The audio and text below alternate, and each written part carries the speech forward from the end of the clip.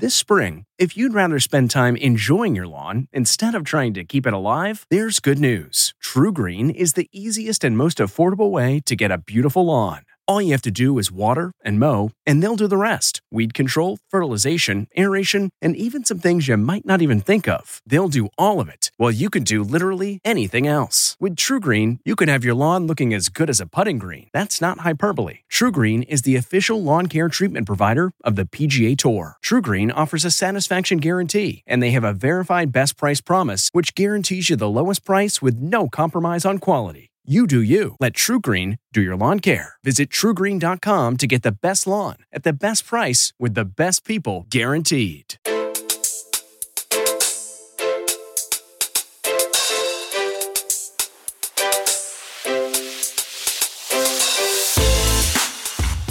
Welcome to the Eye on Money Show. It is Thursday, January 27th. If only you all knew how the sausage was made, because Mark had to tell me 3 times what day it was. Because we record a lot of these in advance. We try to minimize our time together. Mark cannot talk to me enough. That's a joke. Because he hears me all the time. And I feel bad about that, Mark. But what can I do? Constant. Do you dream about me in my voice? No, I don't think I haven't had a dream involving the show. And I can't remember when. It's been a very long time. What would be the bad dream, like the bad work dream that you have had over the years in your career? Well, I'm just thinking about us, Jill on Money. Mm-hmm. I think the bad dream would be that something didn't get scheduled or published. It didn't go out. Like an episode did not go out. See, that I've had a couple of anxiety dreams that are about like getting to the set late for a live hit. Even that I could care less about now. Like it doesn't really bother me. Do you know I still have a trading dream? I didn't trade for that. I mean, this is 35 years ago, guys, 30 years ago. And I didn't trade for that long. It's like maybe 4 or 5 years, 3, 4, 5 years. But I still have trading pit anxiety dreams. It's a good thing you left that world. Oh my God, I would never have survived. I was not tough enough to stand in that ring for decades, really. There's no way I could have done it. Anyway, this is the program that takes the mystery out of your financial life. I am Jill Schlesinger. He is Mark Talercio. And we try to answer your questions every single episode. And we drop our episodes Tuesdays and Thursdays. If you've got a financial question, a money management question, it is officially tax season. So we are looking forward to hearing your tax questions. Why don't you give us a holler? Just go to our website. It's jillonmoney.com and click the contact button. Now, in the old contact button form, it would just be you completing it. Now, Mark is so clever, he's got a little box that says, would be willing to come on the air? And you click the box and bazoom, you are on the air with us. That is what Elizabeth did. Elizabeth is on the line from Georgia. Hello, Elizabeth. What can we do for you? Good morning. How are you guys? We're awesome. I mean, it's a little cold here in New York City as we record, but it's January, so let's not complain too much. What's going on in Georgia? Is it warm? No, it's not. It's actually, we had snow a little north of me yesterday and on Sunday, but we didn't get any where I live. But it's pretty cold for here. Oh, poor you guys. It's like Palm Beach. The ladies come out in their furs when it's like, oh, it's 58. Put the fur on immediately. Elizabeth, what can we do for you today? Well, just a little bit of background. I am a lawyer. I'm 32, and I have a couple questions about an inherited IRA. Also, another question about some law school debt, paying back the minimum payments versus investing that money and what ultimately makes more sense long term. Mm-hmm. So I have an inherited IRA that is about $210,000, and I'm trying to figure out what my risk level should be on that IRA, considering I didn't even know anything about it before I got it. So it's not money I had been thinking about or been counting on for any portion of my life. So when did the person die from whom you inherited this IRA? September 2020. Is that subject to the 10-year? My understanding is that it is. It is. Okay. All right. So you got 200, but I mean, it is found money. I'm sorry for your loss, but that is found money. How much do you make as a lawyer? My earnings are kind of all over the place. So anywhere from, my first year about 185. And this year, I think I'll probably make about $375,000 or $400,000. Jeez. Oh my God. Are you single? I'm not married, but I am engaged. How much does your fiance earn? Probably about 10 times as much as I do. Shut up. Wait a minute. Like millions? Yeah. I mean, lower millions. Oh my but, God. Hold on. Doing what? Doing what? We do the same type of work. Oh, is he or she older? Yes. Okay. So you're going to get married. When do you think you're going to get married? Late this year, early next year, probably. Imagine. Would you delay till next year if I told you it was in your taxable best interest to do so? Absolutely. Okay. I'm just thinking about this $210,000 inherited IRA. Because you guys are going to, even if he's older, we're talking about, like you said, 10 years old, you're going to be working for 10, 20 years, right? Oh, yeah, for sure. Okay, good. I don't see quitting working at any time. I gotcha. So do you think here in 2022, you'll be making this same about the 400 or so? Yeah, I think that this will probably be the year I make the most since I've been practicing. It really is amazing. And are you putting money into retirement right now? So I tried to figure out exactly what's in my retirement. I couldn't get the guy on the phone though. I can tell you that from my office, it's a blended profit sharing and a 401k. So I'm not exactly sure what's in there right now. I imagine it's not too much. But I do have a SEP IRA for $16,000. Why do you have a SEP IRA? Honestly, I was just told that was the thing to do. Hold on a second. So you have a 401k and a profit sharing plan through work, but you also have a SEP IRA and you're allowed to do both? That's my understanding. I haven't seen that as a combination. You're an associate of this law firm, right? Correct. And you get a salary from this law firm, right? Correct. Okay. And you're making some contribution into the 401k plan. Is that right? That's right. Okay. And do you know what contribution amount you're making? Are you maxing it out maybe? Or I don't think so, but that's what I was trying to figure out because I'm Okay. just not sure off the top of my head. Okay. Does your fiance have a nice CPA that you can talk to? Yes, he does. Okay. Here's what I want to understand. I want to understand why you could have a SEP in conjunction with a 401k profit sharing plan. Maybe you can. If that's the case, I want to know that. The 401k, you can put in $20,500 this year. The SEP IRA, you could put $61,000 away based on your earnings. Okay. The only reason I'm thinking about this, just so you know where my little pea brain is going, and Mark, you probably realize what I'm trying to do is if you could take your $400,000 of income and whittle it down to less than that, at least for this year, that would be kind of good. It may not be, but I'm just saying it might be helpful to you. And then we can start thinking about how to manage the inherited IRA. I mean, the inherited IRA is just going to add taxable income to you. So if you earn, for example, if this year you're earning over $500,000, it doesn't really matter. You're going to earn, you got 37% tax bracket, right?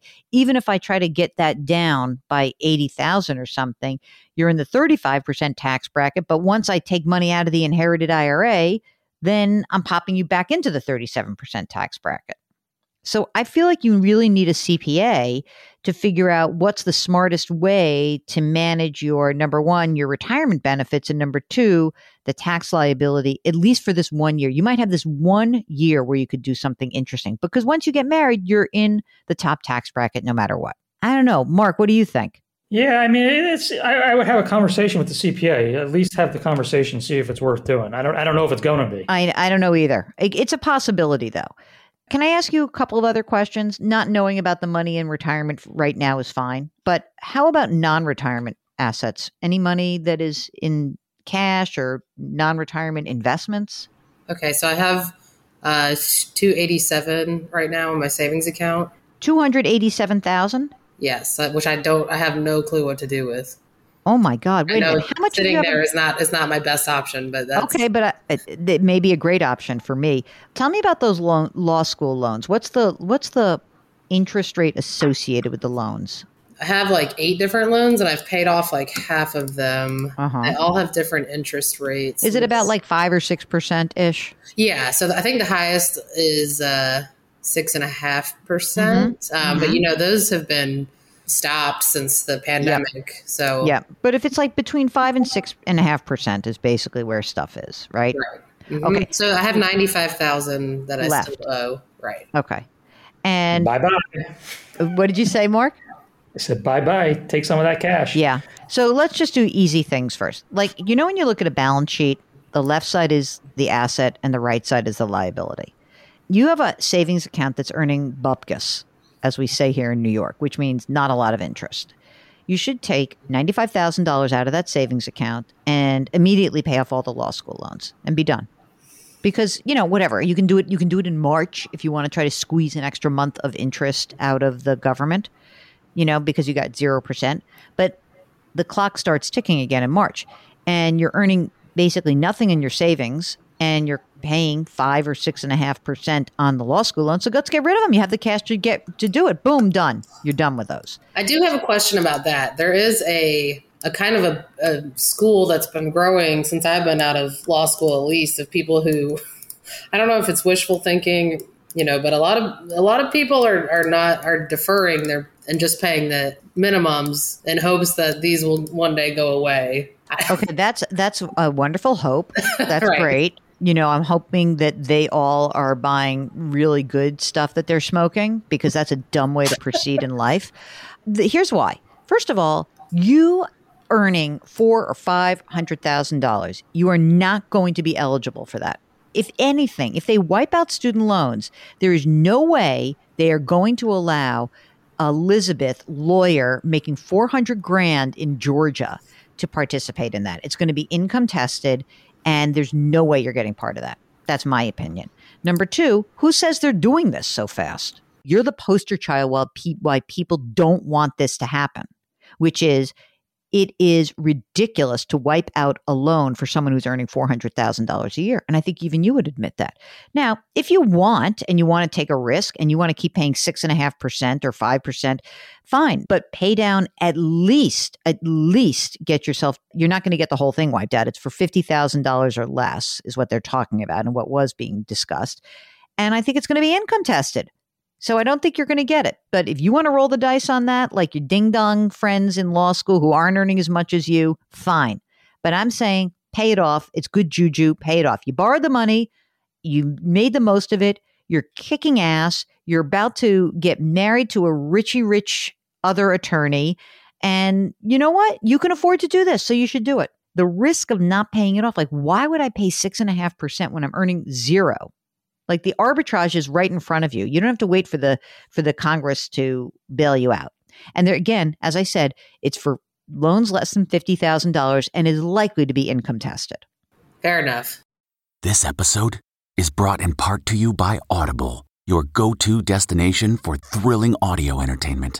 Whether you're looking for a hair-raising experience to enjoy while you're on the move or eager to dive into sinister and shocking tales, Audible has an exclusive collection of thrillers from best-selling authors that will keep you on the edge of your seat. Like James Patterson's first audio-only thriller, The Coldest Case. Experience stories like never before, where every chilling detail is brought to life by captivating sound design. Plus, as an Audible member, choose one title a month to make yours forever. And now, new members can try Audible free for 30 days. Just visit audible.com/WonderyPod or text WonderyPod to 500-500. That's audible.com/WonderyPod or text WonderyPod to 500-500. Let's just pretend that, you know, instead of having $290,000, now you have $195,000 in savings, right? Because we paid off your student loans. Is there anything else that you need that money for, that $195,000? I mean, not in the foreseeable future. Here's my question for you. Like, none of this money is actually necessary for you in your real life. You're not buying a house. You live in a house with him. You got this extra money in savings. Here are my takeaways for you. Number one, I want you to talk to the CPA and understand how much money is going into your 401k profit sharing plan, which your contribution level is, and whether or not it is kosher for you to have a SEP IRA in addition to that. Then I want you to say to the CPA, I have this inherited IRA. Is there any reason that I should accelerate the inheritance right now, pay the tax that's due, because once I get married, I know I'm going to be in the top tax bracket with my hubby. You know that too. Do you think it's a better risk to just pay everything right now, take the tax hit, and move on or not? Ask that question. Because you could do a little bit at a time. Of course, who knows? I don't know what's going to happen with tax rates. I think tax rates are going up in the future. Maybe the CPA says, don't buy a problem, right? Just like pay as you go. That may be fine too. But then we need to get you put into a place where we can have you manage your own financial life without having to do any work. So you're not the kind of person who wants to I want to go in and manage my money and right? You don't want to do that. No. How do you feel about hiring your own financial planner? I guess I have thought about doing that in the past, and I don't really, I guess since maybe because I have a law degree and I overthink these things, I want, I kind of want someone to tell me what type of person I need to be hiring. If you want to hire your own certified financial planner, and by the way, you're going to be making a lot of money. Many certified financial planners are going to be like, ooh, what about your husband? You go in and you say, this is just me. Forget about my husband. We're running our lives. Our financial lives are split. Yes, my housing is taken care of, but I want you to talk to me as if I'm Elizabeth, married, filing jointly. Basically, you're not getting your paws on his money because we need to set him aside. Okay, so now you can get a financial planner who will help you with your general financial planning needs, a certified financial planner. And that person is going to charge you money for managing the assets that you start to bring in-house, or is going to charge you a flat fee. We'll set you up with a plan. It'll cost this much. You'll put money in these accounts. We'll take care of you along the way. But it's a more customized service. That's going to be, let's call it I don't know if it's definitely going to be, but it's going to be about $5 or $10,000 a year is usually what it costs. And it'll be maybe less than that for you in the beginning because you don't have a lot of assets to manage, but you're going to have a complicated life because you're going to make a lot of money and you're going to need help managing your financial life. The next level down is to work with a big investment house that has advisory services as a sort of an add-on service. And that could be anything from Vanguard, it could be Wealthfront, it could be Charles Schwab. And what they do is you'll say to them, I've got a $210,000 inherited IRA. I have, you're not going to keep $195,000 in savings. You're going to say I have $100,000 in a non-retirement account that I need managed. I need someone to help me do it. And what that cost would be is they'll manage your assets and then charge you, let's say 1/4 to 1/2 percentage point a year, give you financial advice and manage the assets. And the third choice is that you just do it yourself and you're not doing it yourself. Now, there's a little in-between service that I can tell you about because there are some people who just charge fees for giving you financial advice. Some of them will execute the advice, some of them will not. So when you have a flat fee, you kind of know what you're getting into. There are a lot of firms that do this. One of the companies that is like the sponsor of our terrestrial radio show is called Facet Wealth, where, they do this. Like they basically try to get people like you. They want young people who are making money and they want them to say, come in with us. We'll take you when the big guys won't take you yet because you don't have all the money yet, but we want to give you advice. So that's some place to check out. Mark, did I leave anyone out? No, I was actually thinking Facet Wealth too. Yeah, I hate to plug the one that's our sponsor, but they have a good model. It would really be helpful to her to have the same person on a regular basis. That is such a good point because it is true that sometimes when you go to these larger places, you don't get a dedicated advisor. So we want you to have someone who's a certified financial planner, which is someone who has a fiduciary responsibility to you, puts you first, right? We know that. We want someone who's going to be able to kind of hold your hand, but also you're saying, I'm a lawyer, I know how to do law. I know how to win cases. I don't want to and care to manage my own money and make a decision about whether to use a SEP IRA, a 401k, you need someone who's going to give you some direction. Can I ask a question about the inherited IRA? Uh-huh.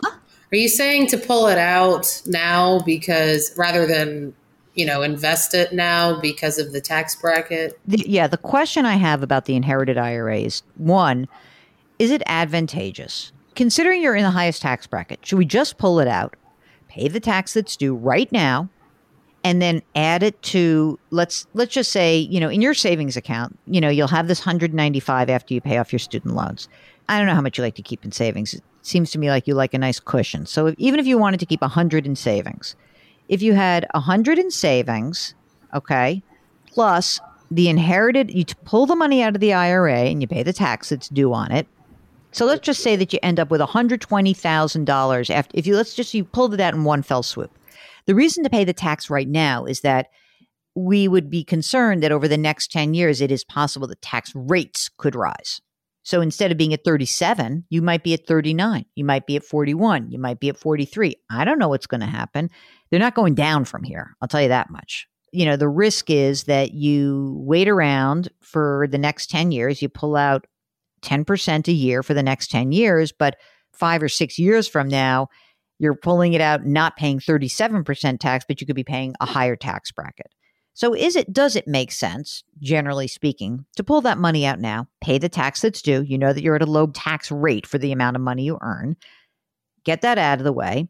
Add whatever you take out of that after taxes. Let's say it's 120, take $100,000 from your savings and say, okay, with this new $220,000, I am now going to invest that with whatever investment service I decide to do and go from there.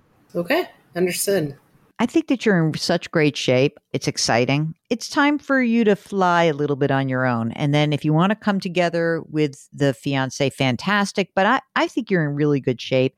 If you, like Elizabeth, have multiple questions and you're earning a lot of money or a little bit of money, or you have student loan debt and you want to take a flyer on whether or not you should hope that it gets released or not, give us a holler. Go to JillOnMoney.com, click the contact button, and let us know what your question is. And on that form, you'll see a little box that says, would you like to come on the air with us? If you check it, you can come on the air with us just like Elizabeth did.